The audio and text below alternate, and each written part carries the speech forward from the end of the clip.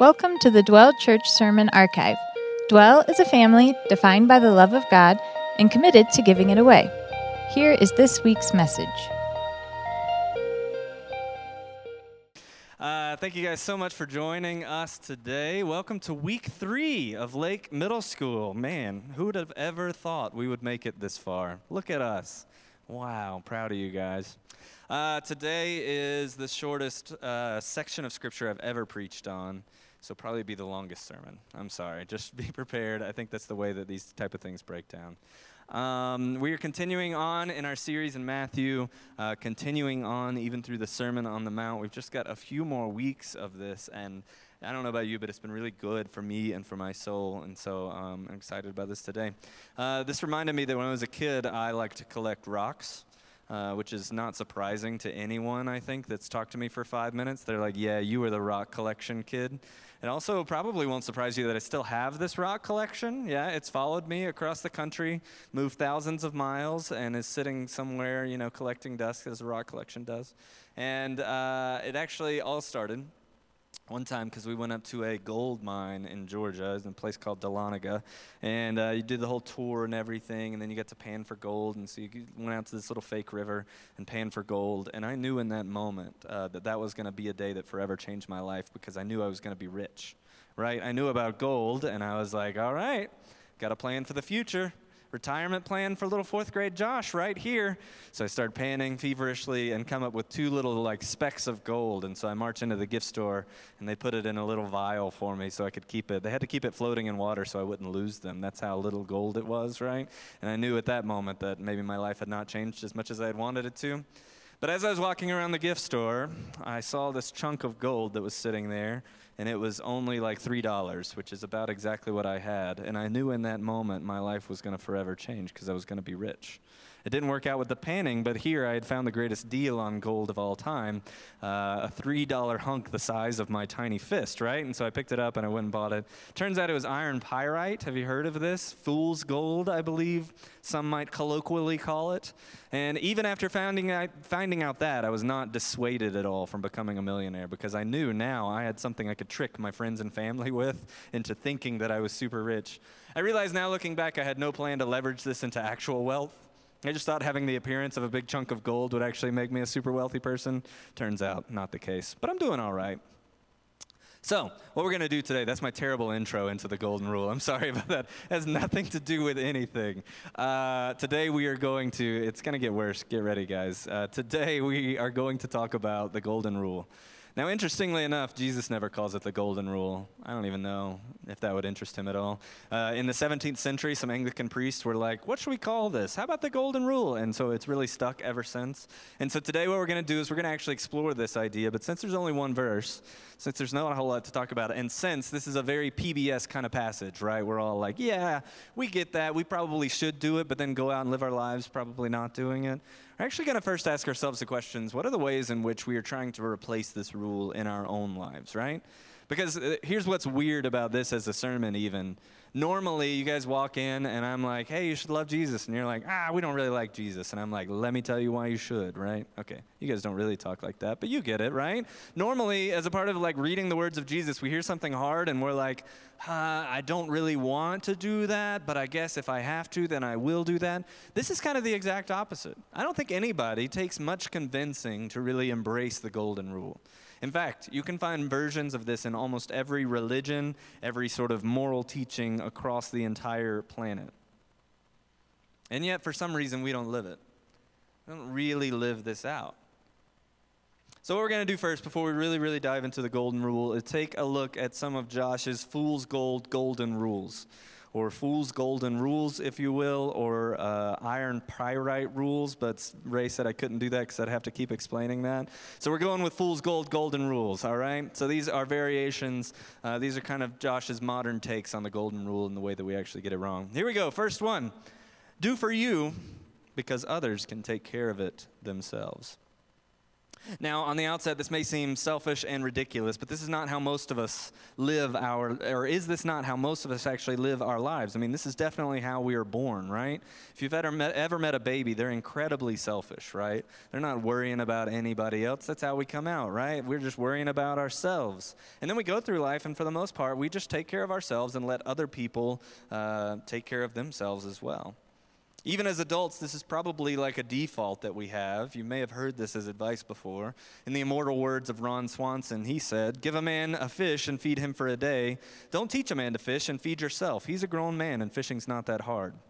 And for whatever reason, I think Christians actually get tempted into this trap worse than other groups, right? We get tempted to believe that this is actually the golden rule. There's something about being a Christian in modern day America that tempts us towards believing that this is more what Jesus was trying to tell us. Something about like a deeply embedded Protestant work ethic, some sort of misguided, semi-heretical view that like being virtuous means that you get more things from God, as if he is like this, candy machine that you put in a quarter and then you get out a gumball. Something about following Jesus, and I think particularly the ways that we get swept up in America, actually sort of tricks us into believing that this is true. And I want you just to recognize how this is similar to what Jesus is saying, but in many ways it is the exact direct opposite. And so to take this in as a belief is actually to conflict with what Jesus is calling us to live here.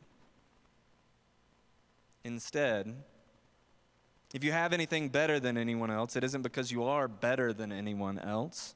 It is because a God who is better than everyone else gave you that so that you can use it for other people.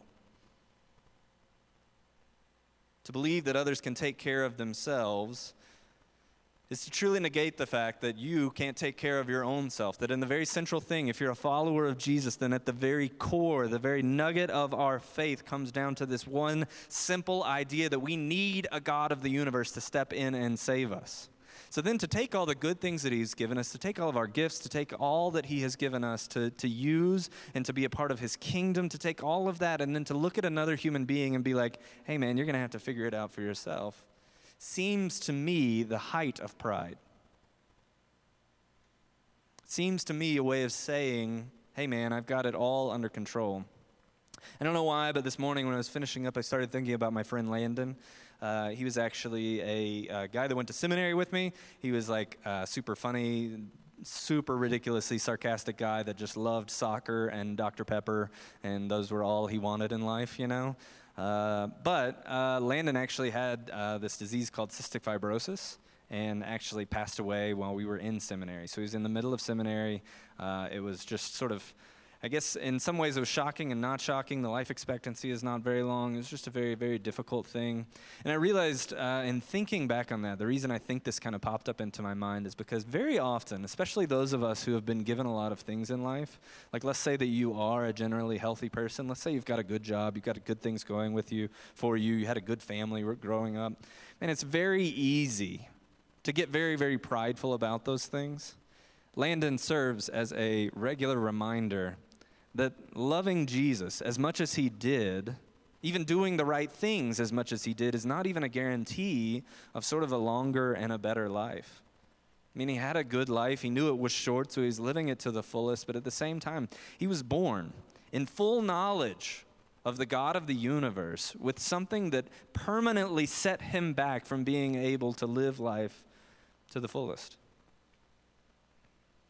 Man, so to look at any other human being, it sort of calls into question the idea that someone else should be able to achieve what you achieved just because you've achieved it, right? It calls into question the idea that we should all or have all started with the same set of things. That's not true. It's simply not true. We cannot say do for yourself and let others do for them. It's fool's gold. Instead, whatever you wish that others would do to you, do also to them. Fool's gold, golden rule number 2, do unto others as much as you can without feeling awkward. Now, this is the millennial fool's gold mantra right here, if there ever was one, right? I have a little bit of a confession to make. The other day, I was biking down the street, and I saw this guy, and he was laying in a bush with no shoes on. He was a guy that was experiencing homelessness. And I looked at him, and I thought to myself, man, somebody should get that guy some shoes. Okay, maybe I should get that guy some shoes. I'm like, can I give him my socks that I'm currently wearing? I was on my bike, biking back from the gym, and I was like, no, nobody wants your like janky old socks. And then I was like, well, maybe I could bike home and come back with some shoes and some socks for this guy. And I was like, well, what if it's not the right size? And I was like, he's asleep. I don't know if I want to wake him up. And all of this is happening, in like the 10 seconds that it takes me to bike past this guy. And then I started just biking on home. I didn't know what else to do, right? And I realized as I was like finishing the bike ride home, feeling sort of awkward and terrible about myself, that I had allowed my awkwardness to stop me from caring for another human being, right? Just like my uncomfortability at the interaction that was inevitably going to caused me to then withhold basic human kindness and decency from another fellow human being. And I wonder how often this is actually true of all of us. That we don't want to feel awkward, we don't want to feel uncomfortable, and so we take our own comfortability at the expense of another human being. As always happens, the next morning at prayer time, Rayanna brought this verse from Matthew 25. This is on our Wednesday prayer time out here by the lake. She said in Matthew 25:43, I was a stranger and you did not welcome me, naked and you did not clothe me, sick and in prison and you did not visit me. And then they will also answer, Lord, when did we see you hungry or thirsty or a stranger or naked or sick or in prison and did not minister to you? And then he will answer them, saying, truly I say to you, as you did not do it to one of the least of these, you did not do it to me. And these will go away into eternal punishment, but the righteous into eternal life. I worry that God is actually trying to tell me something about this golden rule and about my comfort zone and about social cues and social awareness. And I think what he's telling me is that all of this is a fool's gold. All of this is not true. That in fact, the true golden rule is whatever you wish that others would do to you, do also to them. The next fool's golden rule. Whatever you wish others to do for you, do it to yourself. Then maybe you can do it for others. This is one of the greatest conceits of all the fool's golds. This is something that no one wise will really tell you, but we love to tell ourselves. This fool's golden rule tells us one day when I'm rich, I'll be generous. One day when I have more time, I'll serve others. One day when I have my life together, I can finally help other people. Now, there's a tension here because there's an element of truth in this. You can't give away what you don't have, right? So at some level, this has to be partially true, but that does not mean that we should avoid giving away what we do have. And I want you to think about this in terms of habits and percentages. First, think about a habit that you have. Think about the ways in which habits are formed and set. Think about the way in which, if you're living this way, so if you're thinking to yourself, we'll use money just because it's the easiest example. If you're thinking to yourself, one day when I am rich, I will become generous, you have to ask yourself the question, what habit am I forming while I am, quote unquote, not rich, which is probably a misnomer for most of us in this room anyway. But what habit am I forming while I am not rich that one day I am going to have to break when I suddenly hit this point, right?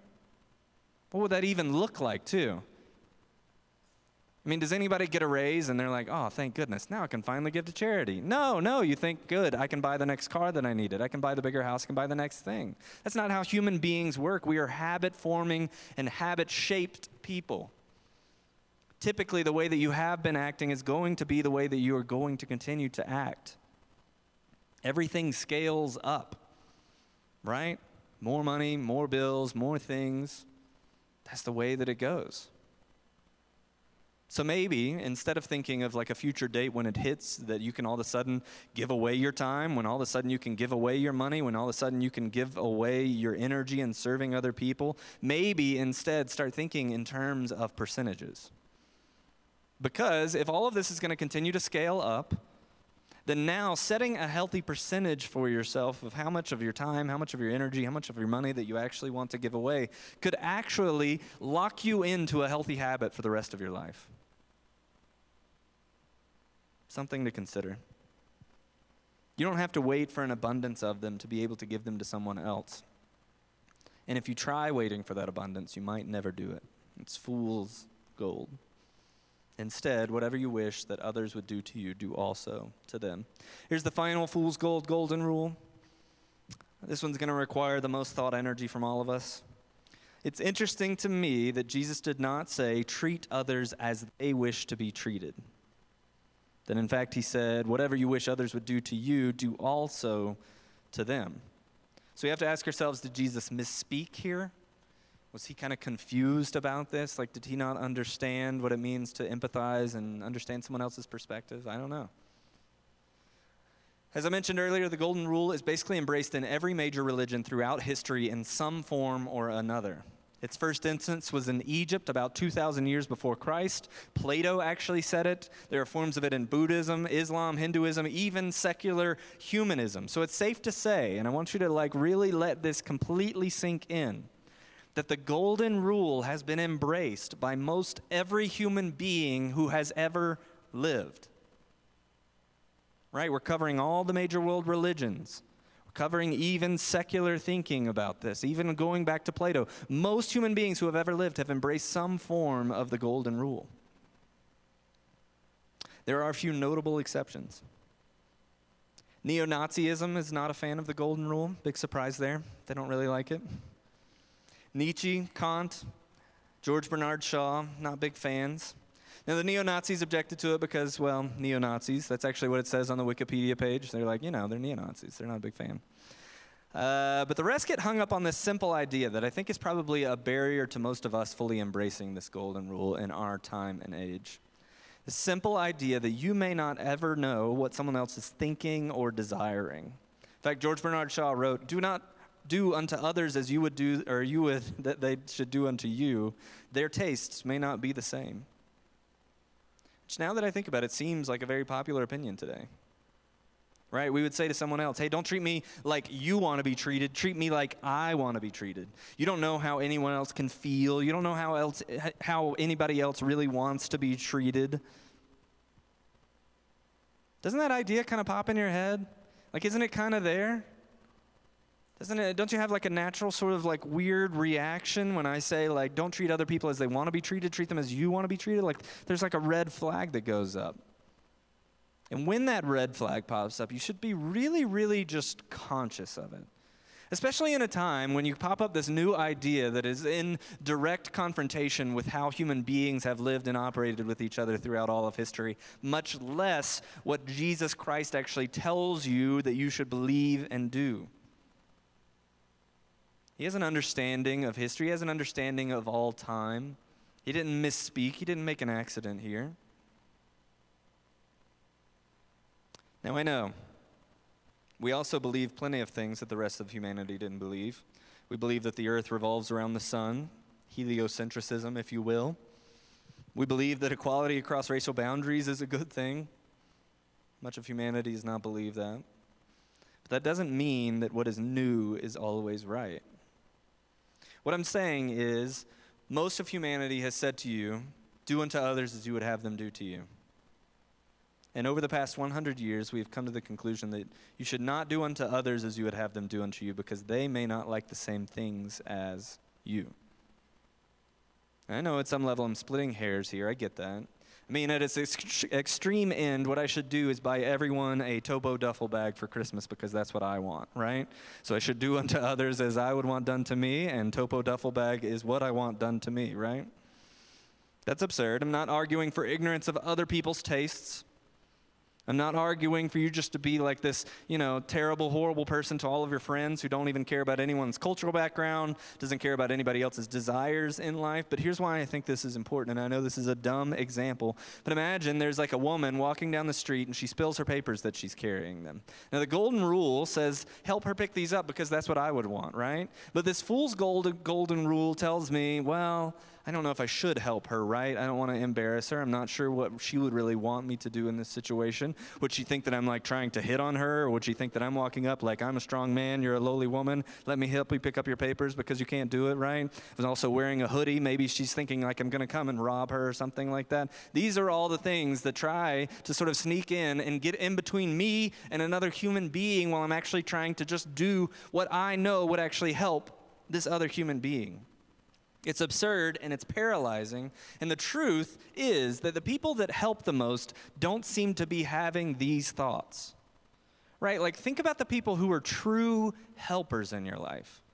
The people who really, really, really just go out of their way to help and love and serve other people. Are they the type of people that are getting hung up in this kind of stuff? Are they the type of people that are completely aware at all times how everyone else might think or feel about what they are doing? Are they people who just act in love and kindness? Because I believe that true human kindness and true human love actually comes from being able to see the same humanity in yourself and in someone else. And so you connect on that, and sure, you do the work of trying to understand. You do the work of trying to be understood because that's what you would want out of someone else. But then you treat them as best as you, through the power of the Holy Spirit, can imagine that they want to be treated. Now, here's why this is important. All of that is kind of hypothetical up until this point. This is especially important when our friends or our neighbors are in dire straits. For instance, when your friend wants you to affirm their new relationship. In that moment, what they want is you to actually say, hey, this is a good thing. I'm glad you're with that person. It's good and it's healthy and it's beautiful for you. But what you probably wish that they would do for you if the situation was flipped is that they would tell you the truth. That, hey, that guy's not good for you. That girl is not a good fit. That's what you would want, right? That's what you would want your friend to do for you. You may even be wrong, but again, wouldn't you want to know if your friend thought that about your relationship?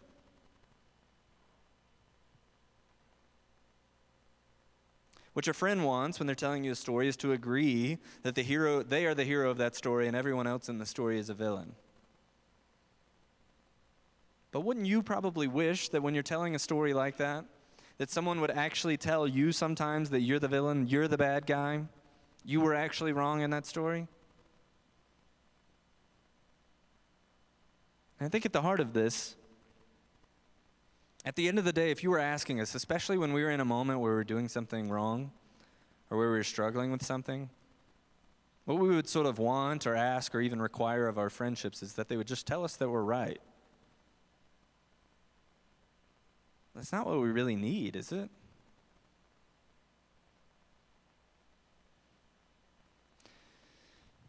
More broadly,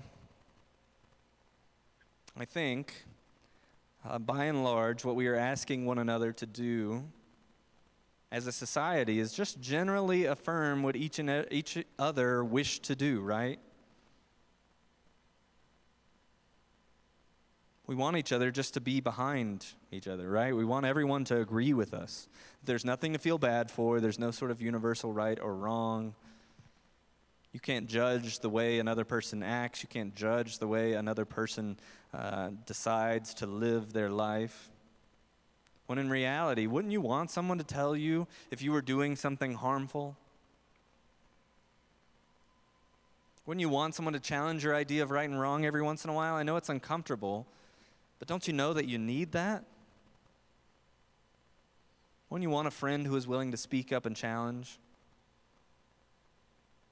But when we answer no to those questions, it keeps us locked in these cycles of sin. It keeps us locked in these cycles of being disconnected from true, intimate relationships with people around us. It keeps us locked in a cycle of ultimately living a half-human existence where we are all each other's biggest cheerleader, but no one is changing and growing.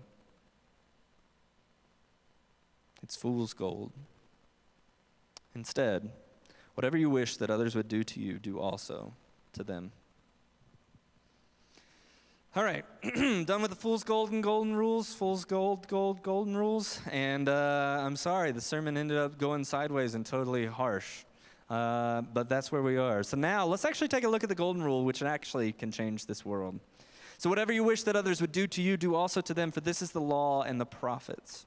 Let's start with that little bit at the end. Jesus makes a statement like this a few other times, most notably probably in Matthew 22 when he says this.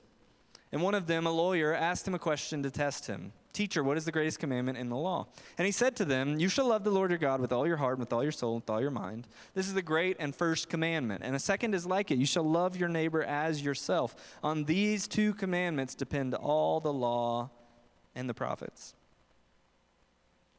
This whatever you wish others would do to you and also love your neighbor as yourself seem pretty connected and consistent with each other. And Jesus actually ties both of them together and ties them to the law and the prophets, which is kind of Jesus' way of saying the Old Testament, right? The Old Testament's broken down into a few different sections. The law would have been the first 5 books of the Old Testament. The prophets would have been all the people that were prophesying, all the Hezekiahs and Zechariahs and all of those kind of cool names, right? So all of that, Jesus is saying, is wrapped up into this singular idea to love God and to love your neighbor as yourself. And in our passage today, he says this golden rule is the law and the prophets.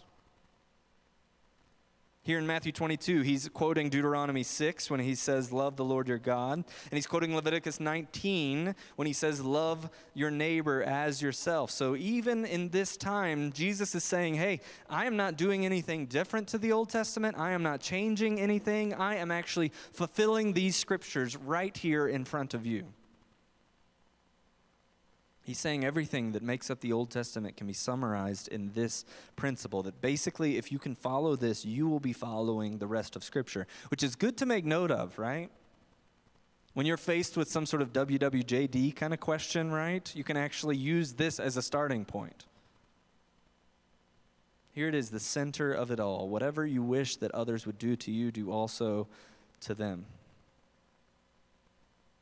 So now we have to ask the question, where are we? We've seen that this is the center of God's teaching to us. We've seen that many of our other ideas are bankrupt, and we should probably at some level just recognize that this is a good idea, but what do we do with it?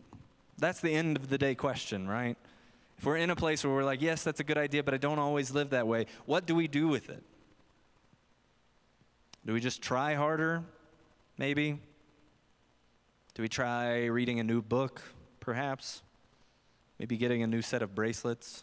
I don't really know if that works out. No, the real problem is one of motivation. What's standing between me and doing this is not knowledge, it's desire. I don't really want to most of the time. My heart does not desire it. So if our heart is the problem, perhaps, maybe our heart is also the solution. I've been thinking about this a lot lately, and it may seem stupid or obvious to you. If so, I'm sorry. But we don't we normally do what we desire most of the time? Don't we only do what we want to do? Now, I know you may say, no, I go to work and I don't want to do that. Or no, I clean up, my kid's vomit or something, and I don't want to do that, right? But at the end of the day, isn't it just an extended motivation? You go to work so that you can get money and live the life that you want. Go to work so that you can, gain whatever it is that comes from your particular field of work. You work out, not because you want to do it in that moment, but because you want to be healthy. Or maybe you just don't want to be bored. You clean up your kid's vomit because at one point you told yourself you desired these children, and now you have them, and you have to clean up after them, right? So at the end of the day, it comes back to some sort of form of desire. And like I said, it may be obtuse or it may be obvious, but it's interesting just to think about, if you were to take a look at your life, aren't you sort of doing what you most desire in the moment? That's the problem with a really, really strict diet, right? It's easy to desire that when it's 9 a.m. and you're standing on a scale and you're cool, I'm going to do this. It's really hard to desire that when someone hands you a brownie at 9 p.m., right? At the end of the day, we only do what we want to do. So if we want to fix this, if we want to actually live in line with the golden rule, we have to ask ourselves, how do we change what we want? How do we change our desire? A heart problem requires a heart solution. So let's look to the one who actually is love, who's actually king of the heart, for this solution. And here are the words of God that are actually filtered through the one who was so loved by God. He called himself the beloved of God, the Apostle John. He writes this in 1 John 4, 7 through 12. Beloved, let us love one another.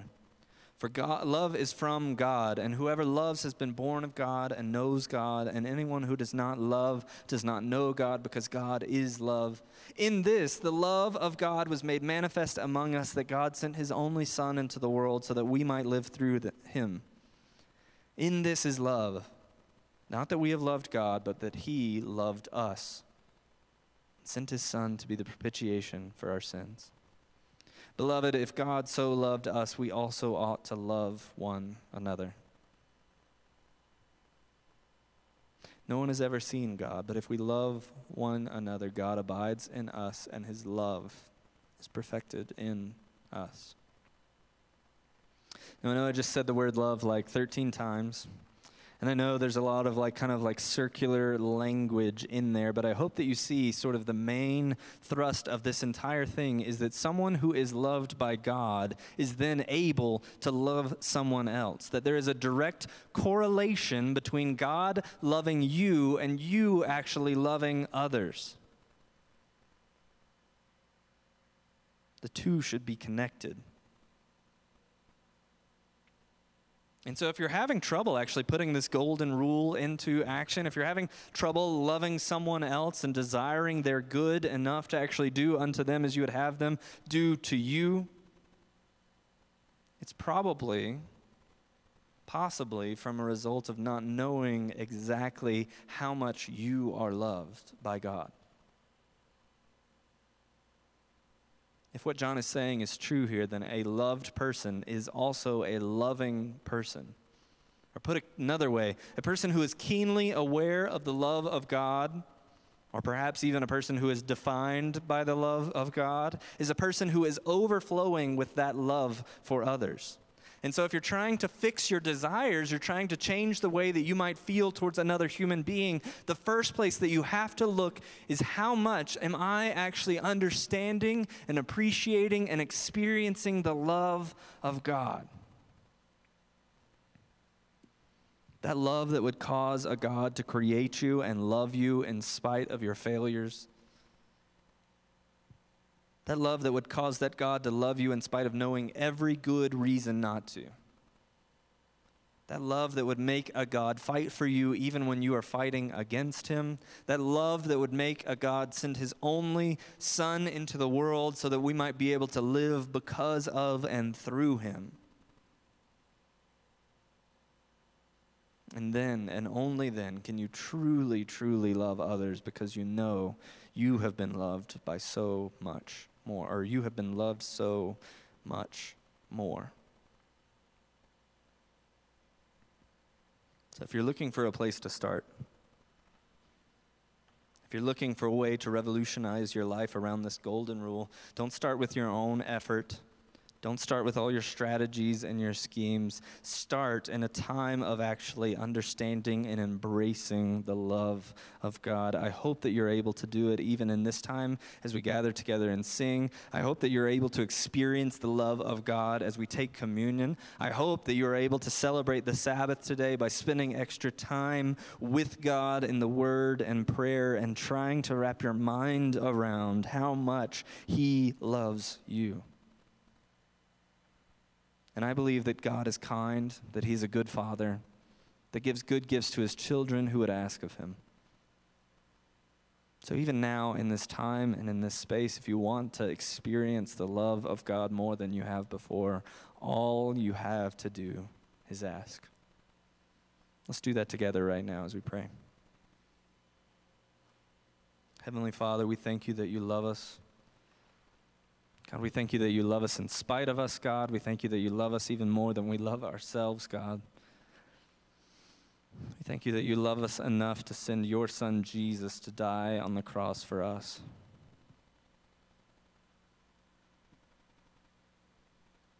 God, we pray that you might give us a glimpse into the way in which you love us and give us a passion and a heart for being able to love those around us, God. We pray that you would make us a people capable of doing whatever we wish would be done to us to other people, God. That you would give us that care, that concern, that desire, that burning passion in our hearts so that we might live it out for you. God, we love you. Thank you for loving us. It's in Jesus' name we pray. Amen. Thanks for listening. We hope it brought you closer to Jesus and more in touch with the world around you. Being a Christian in today's culture can be hard. Fortunately, He gives us the gift of community through His church. So we would love to invite you to join us for one of our Sunday morning gatherings, or for one of our weekly small groups. All the details you need can be found on our website, dwelldenver.org.